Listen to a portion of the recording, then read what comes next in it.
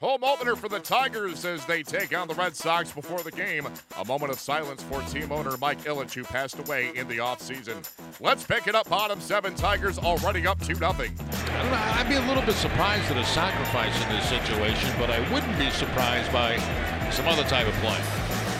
Here's McCann, 0 for 2 with a couple of ground outs. Nothing on the ground here. He torches that one deep to left, and she is gone. James McCann with a 2-run homer. That's going to make it straight uphill for the Red Sox here in Detroit this afternoon. Young at third, Jackie Bradley at first. 2 down and 2 strikes on Sandoval. High fly ball, that's well hit. Upton's racing back. Gone! How about the Panda? He touches them all here for a 3-run shot. And a shocker on opening day in Detroit.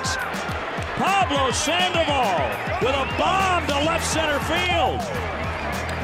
And the Boston Red Sox have taken the lead. They lead away at first and second. Here comes the 1-2 pitch. Line shot in the left. Benintendi giving chase. In to score Romine. Upton stopping at third base, into second base. Mott took off the bench with a double. Second and third for the Tigers, and they've tied up the ball game. This crowd all on their feet.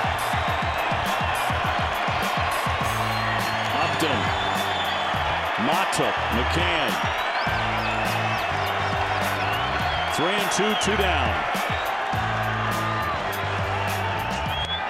Pops out of the mitt on ball 4 as the run comes in to score, and the Tigers have taken the lead.